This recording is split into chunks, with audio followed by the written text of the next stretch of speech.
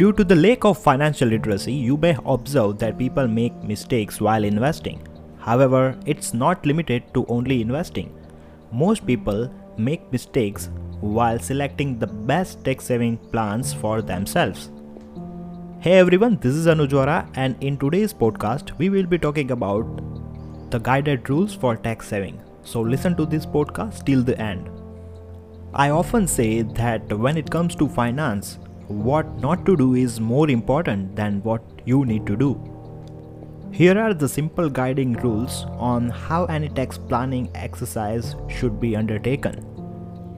Do not spend more than what is required. There can be two ways people can err here. Going beyond the tax saving required by you, or you're going beyond the upper limit permitted under the IT Act. However, since the focus is on the right mix of products, one may go overboard here.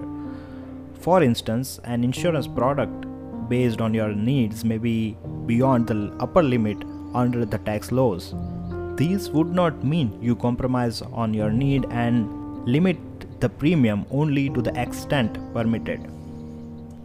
The second thing, do not over-diversify and blindly invest in every available tax-saving avenues.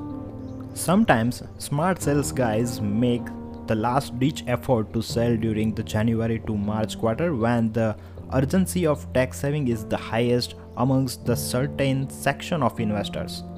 So always prefer to seek advice of any professional before making any decision. The third is avoid making last-minute decision.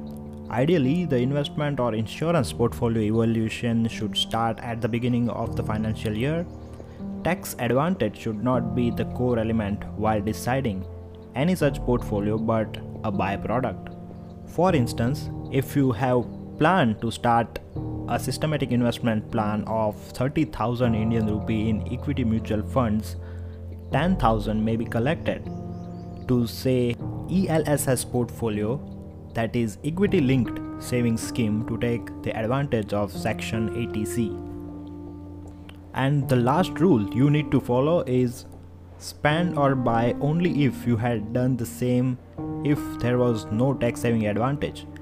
In other words, you should have a clear necessity or requirement of the product independent of tax saving potential.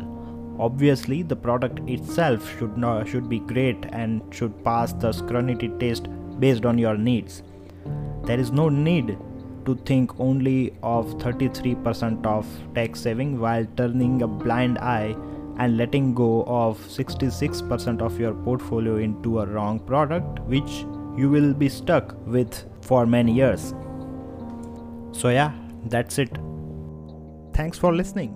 If you find this episode valuable and you would like to help support the podcast, feel free to share it with others, post about it on social media, or leave a rating or review. To catch all the latest updates from me, you can follow me on Instagram at AnujV21, that is ANUJV21. Thanks again, and I will see you next time.